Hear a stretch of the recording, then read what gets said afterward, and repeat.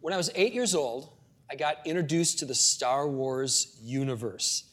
And that universe has some of the most iconic characters ever imagined. Here's how they appeared in that very first movie, the one that came out in 1977. If you recognize any of these characters, this is our interactive portion here. Just go ahead and shout out their names. So here's our first character. You might recognize this. Shout it out if you know. Darth Vader. Very good. All right, how about this one? C-3PO, you're 2 for 2. And next?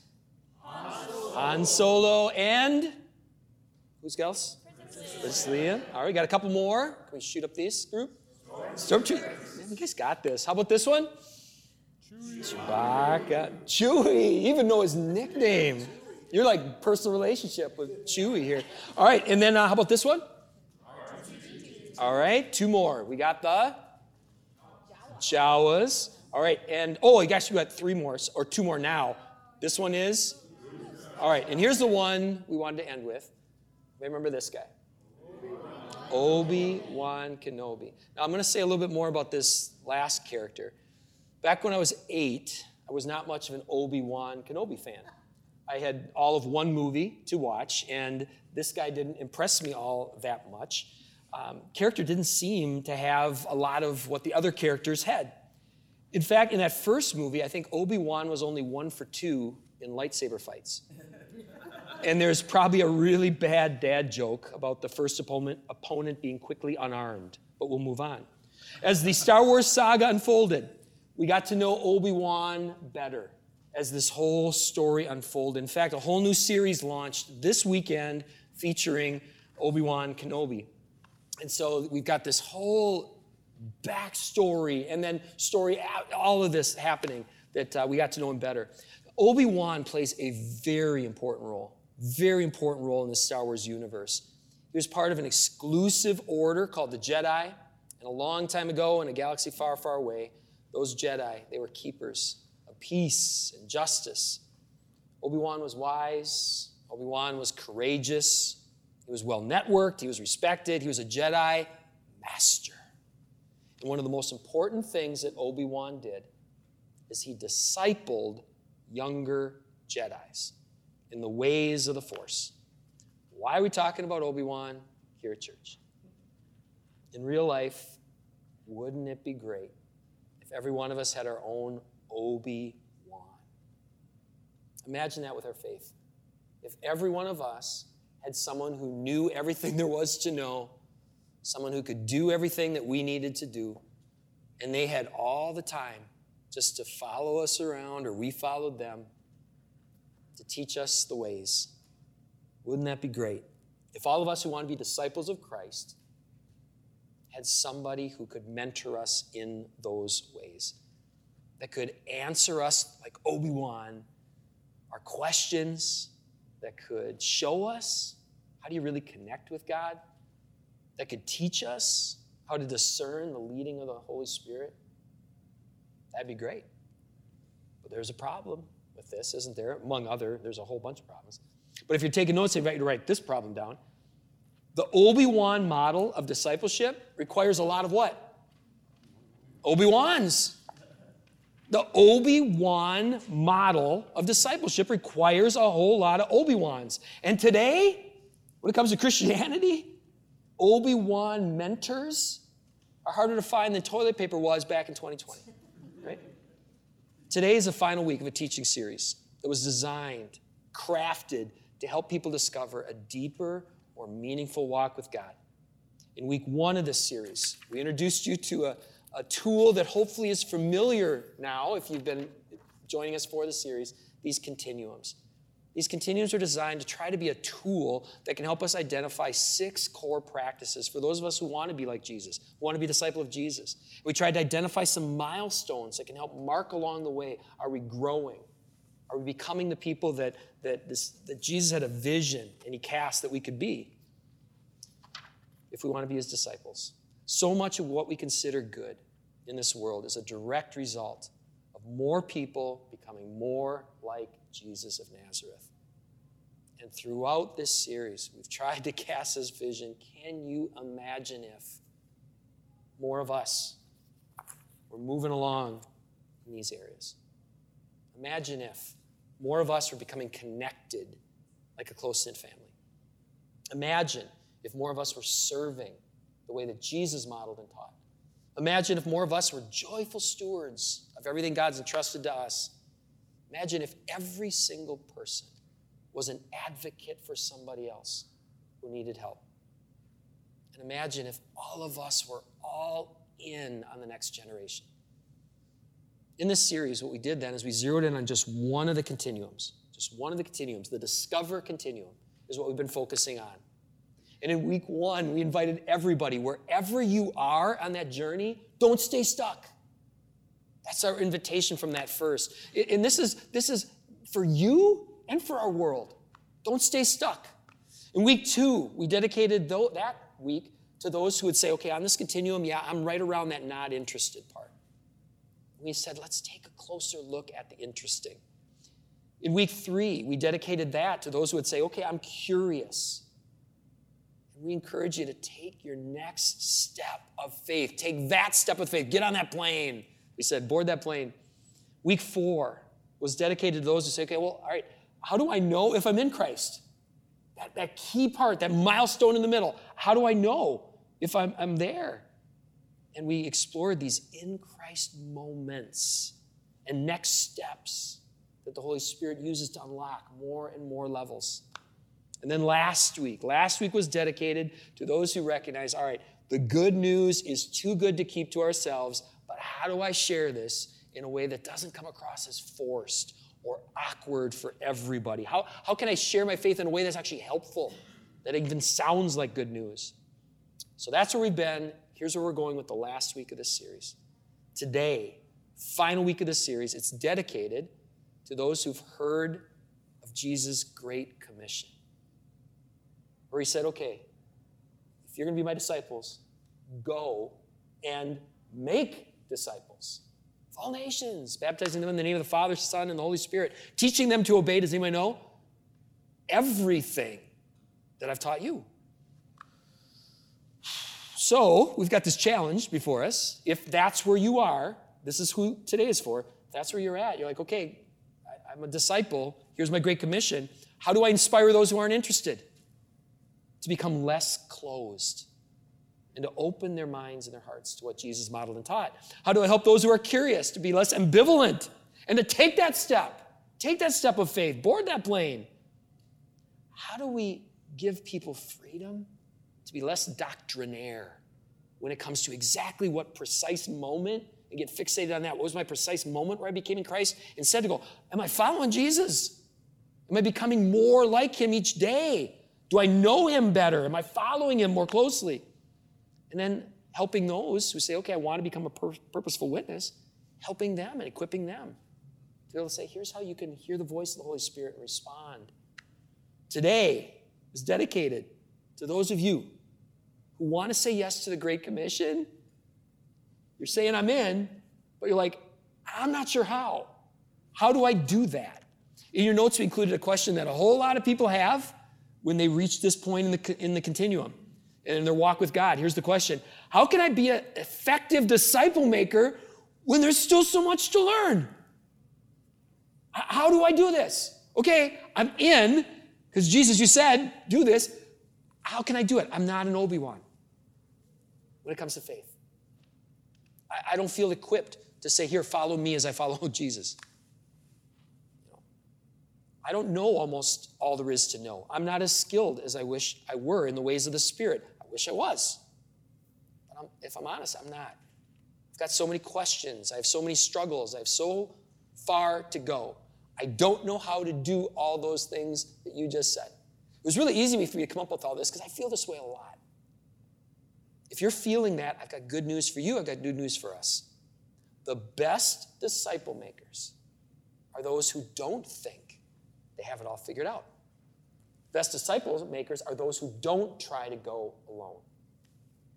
The world needs more people who can speak Jesus into this world, into addictions, anxiety, depression, brokenness, evil, violence.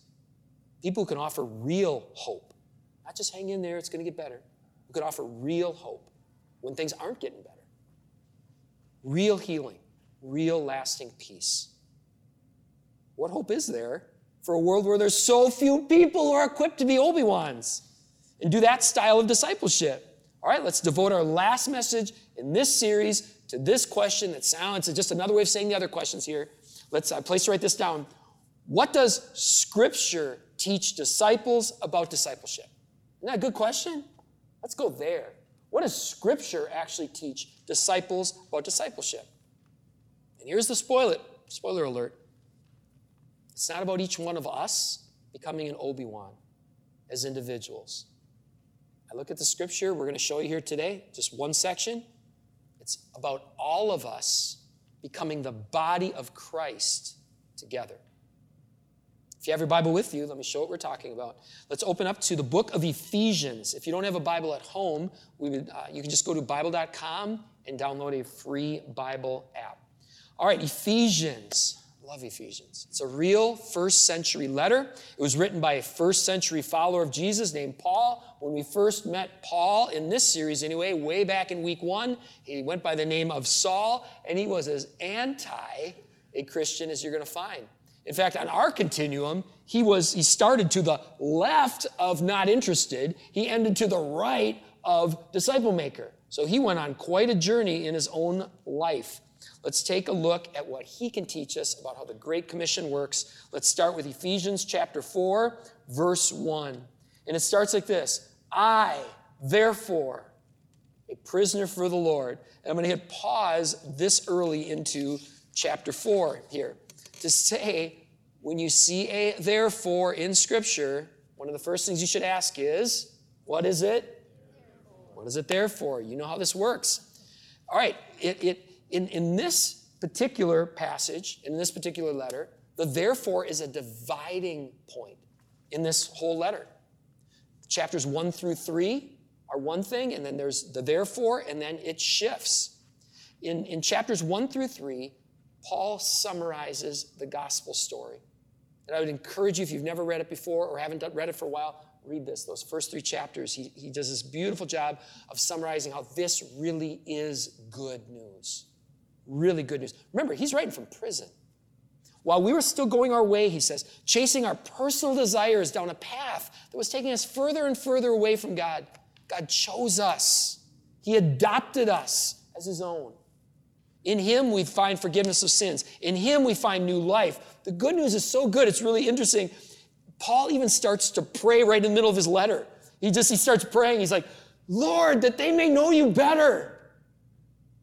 That they may know you better. That's what we find before the therefore. And on the other side of the therefore, the part that we're going to look at right now, Paul turns the corner. He says, now let's talk application here. This is who God is. This is what he's about. This is what he's done. Now let's talk about what God would have us to do. Let's go there. So let's go there. Ephesians chapter 4, we'll start again with verse 1. We'll go through verse 6 here.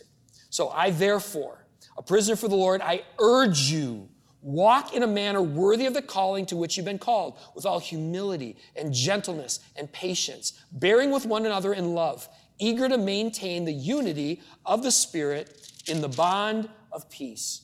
There's one body. There's one Spirit. Just as you were called to one hope that belongs to your call, one Lord, one faith, one baptism, one God and Father of all, who is over all, through all, and in all.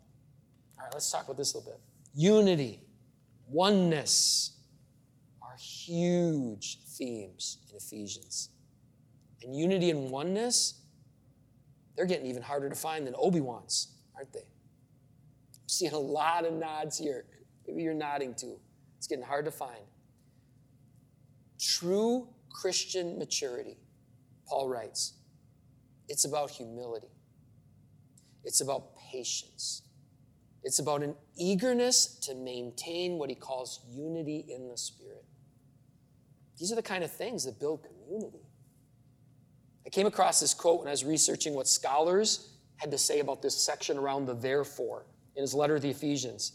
This would be a great quote for those of you who are in a small church. This would be a great quote to talk about. The higher reaches of the Christian life cannot be attained in isolation from one's fellow believers. Can I get an amen to that?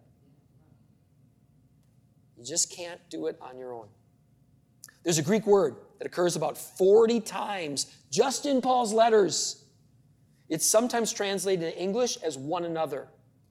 We're called to serve one another. We're called to love one another. We're called to build one another up. We're called to bear one another's burdens and submit to each other and encourage each other as part of a new gathering of believers that Jesus referred to as his church. How significant is this in the book of Ephesians? Let me show you what Ephesians, this is not all of it, this is a lot of it. What Ephesians says about the church, this is one six-chapter letter. The church is part of God's plan to bring everything under Christ. Christ is the head of the church. Christ is the cornerstone of the church. Christ is the Savior and sanctifier of the church. Christ gives church ministry workers. Christ loved and sacrificed himself for the church. Christ nourishes and cherishes the church. The church is Christ's bodies, and individual believers are members. Church members submit to Christ. Church members dwell and grow in Christ. The church is a means through which God manifests his wisdom, a holy temple where God lives by his Spirit, a family made up of those who have been adopted as God's children and designated as heirs. The church is the body of Christ. Look at this, the full expression of Christ in the world, with Christ as the head. Christ's pure bride, the one he died for, cares for, cherishes, who will live in union with him forever. And what do you think about this last one? Check this out. The church is a showcase of his grace. We could do a whole month on that, couldn't we? In a world where there's so little grace anymore. What if we were the showcase of grace? All right, now let's start connecting some dots here. Let's look at how Paul now connects all of this with discipleship. This is Ephesians chapter 4. We're going to go verses 11 through 12. Let me just confirm that that's what I really want to do right now. Yes, it is. All right, 11 through 12. And Christ gave the apostles, the prophets, the evangelists, the shepherds, and teachers to equip the saints for the work of the ministry, for the building up the body of Christ. Now, right here you'll start to notice unity is not conformity. We're not all pointed to become everybody be all, everything in one person. There's this beautiful body imagery with Christ as the head and us as many parts of it. One of the commentaries I looked at put it this way: everyone has the same task, building the body, even though the responsibilities vary.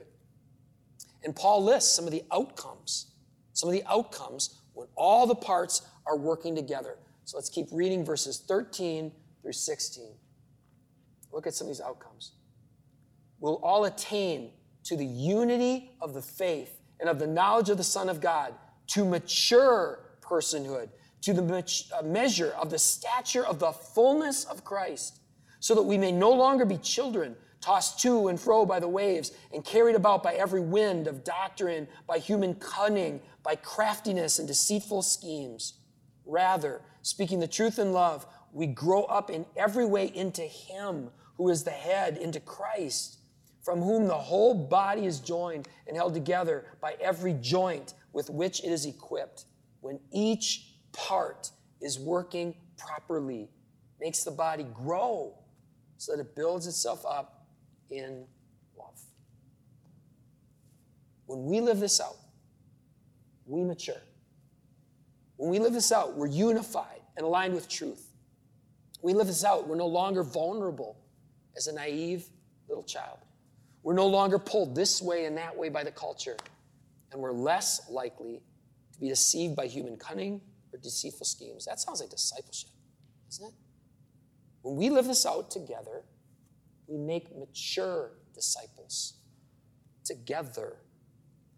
Discipleship and church, these aren't two different boxes that we check. They're related to one another.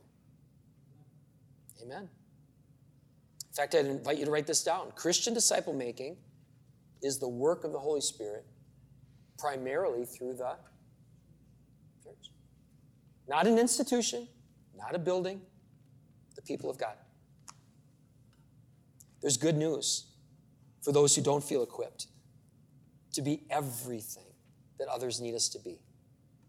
The primary biblical model for discipleship, as I look through the scriptures, it's for all of us,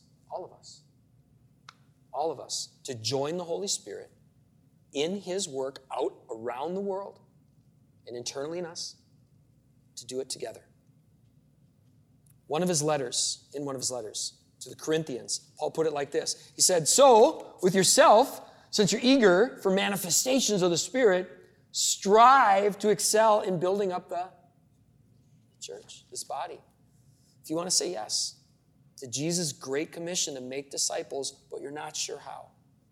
If you feel like disciple making is something you should be doing, but that sounds so intimidating because you feel like you got so much to learn, I've got good news. You'll actually be a better disciple maker when it's less me, it's more we. You, us, the Holy Spirit, all of us working together as one. If you haven't already guessed this next blank, here it is. We're at a disciple-making best when we make disciples together. Well, if you could take out your continuums one more time. I want to show you something here. When it comes to body building, all of these help build the body. Because if you're building yourself, you're helping to build the body. There's two on this list that have a direct and immediate impact on others. And that's the serve and the give. I used to get uncomfortable asking people to serve and give. If I'm going to be faithful to the scriptures, those are two fundamentals. And those are the ones that actually help others so directly. And what you're experiencing right now, those of you who are in this room, and those of you who are watching online, you're experiencing this right now. Let me just make this as simple as we can. If we don't give, if we don't serve as God's people, studio church doesn't happen. Online church doesn't happen. It's that simple. So, from the group gathered here, what are some examples, specific examples of something that wouldn't be happening right now with studio church or online church if we didn't give or didn't serve? One of those two things. What would be an example of something that wouldn't be happening right now? There'd be no coffee. There we go. It's simple. So, and this might feel like a stretch, but it's not. If you're helping to make and provide for coffee, you're helping to make disciples. It's part of this bigger picture. A lot of times you don't think of it that way. That's my piece, right? What's another example? Something that wouldn't be happening if somebody wasn't serving or someone hadn't given. Setting up and taking down, absolutely. So we'll focus on right here, but so like setting down and taking up all this. If people didn't set up things, if they didn't get cameras ready to go, didn't plug in the different cords, the microphones, didn't bring instruments, didn't turn on lights. What would be some more examples? Clean up, yeah. If we're not cleaning up, you don't have the great environment to walk into. You can't find the stuff. What else? Another example. What's that? Even having lights, exactly. Purchasing the lights, hanging the lights, wiring the lights, paying for the electricity. Every detail, it all. If we don't serve, if we don't give, none of this happens. But we pool our resources, we pool our talents. Each person does their part. And you're able to watch these services. You're able to engage these services. You're able, those of you who are discerning whether or not this could possibly be a church home. This is what happens. And then at the community center, same types of things, right? We could say that. Or beyond this, all the things we're doing with kids.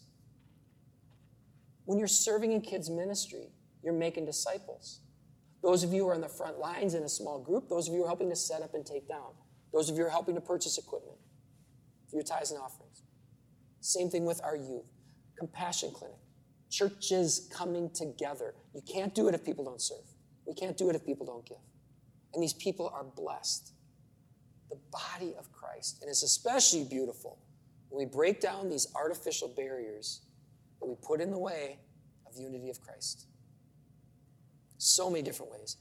You know, if we had unlimited time, I would love to go through an exhaustive breakdown of just 1 week. Just 1 week. You know, just some highlights. Youth group had their last youth group on Sunday. We don't serve, we don't give. Those kids don't have this place where they had this remarkable time. They had a grill out back. They had basketball hoop, 9 square. There were some visitors, I think were their first time or about the first time, that were saying, thank you. This was so great. To have a safe place where they can come and hear about Jesus. Sunday services. You know, this last weekend, we had hundreds of people at the Shoreview Community Center. About 1/3 of our church is under the age of 12. None of that happens if people aren't caring for these kids. People aren't welcoming them. That same afternoon, we had a piano recital right in here. I don't know if Jason might have to step out for a second. What was it about? How many people were not from our church? 50. About 50 people in this room, not from our church. Having a wonderful experience, asking questions. Wait a minute. Because this so breaks the paradigm of what Christianity could be, what church could be. The next day, in the afternoon, teaching team was meeting in a room right over there. A room that's been beautifully designed. Jeremy made the beautiful conference table. People wired it so we were able to put all these things up on the screens. We were able to brainstorm. People who have teaching gifts, people who have creative gifts. We had a volunteer come in and help give a woman's perspective into all of these things. It was so beautiful. That afternoon later, or that evening, nominating committee met there. And because of this equipment, we were able to zoom in nominating committee members from Lake Tahoe. Can't believe that Dave was calling in from Lake Tahoe. Dave, if you're watching, you know. And then Tim from Florida, Jacksonville, Florida. It was great to be able to plan because nothing affects everything like leadership. And this group of people were able to start now for our elections in February so that we can really pray and discern and try to get godly people in these positions. I could go on and on. This is just a week. And this is just things that I know about. None of that happens if we don't give, if we don't serve. We can't all be Obi-Wans. I'm so thankful for people in my life who knew a lot, but nobody knows everything about everything. You know, but we can all give, we can all serve. And in this series, we've been providing specific examples along the way. We've shared those stories that we've shared of the difference it can make when people come together. Think back on those stories. Jade, Ron, Carly, myself, Jason, Dan. There wasn't one person in all of our lives, any of our lives, that was the one person. It's people working together, coming together. As we bring this series to a close, here's our invitation. And it's an invitation for all ages, all ages. Those of you, teens, kids, if you're watching, this is all of us. What is your next body-building step this summer? Let's make it practical like Paul did. In Ephesians 4, Paul talks about serving with your gifts. In 2 Corinthians 8 through 9, chapter 8, 9, he does something similar with giving. So, if you want to say yes to disciple making, with serve and give, identify as best you can where you think you're at, and then pray about what's your next step. Well, the worship band's going to play a short instrumental to give you a little bit of time to think and pray through that. And I want to invite you to take a moment to circle where you are right now and ask the Holy Spirit to help you take your next step. And then together, let's help more people become more like Jesus. Let me pray. Lord, this next song that we close with, this song that has been an anthem in this series, Father, as we sing, I Speak Jesus, may we make a commitment to not just use words, but to do that with our lives. We pray in Jesus' name. And all God's people said.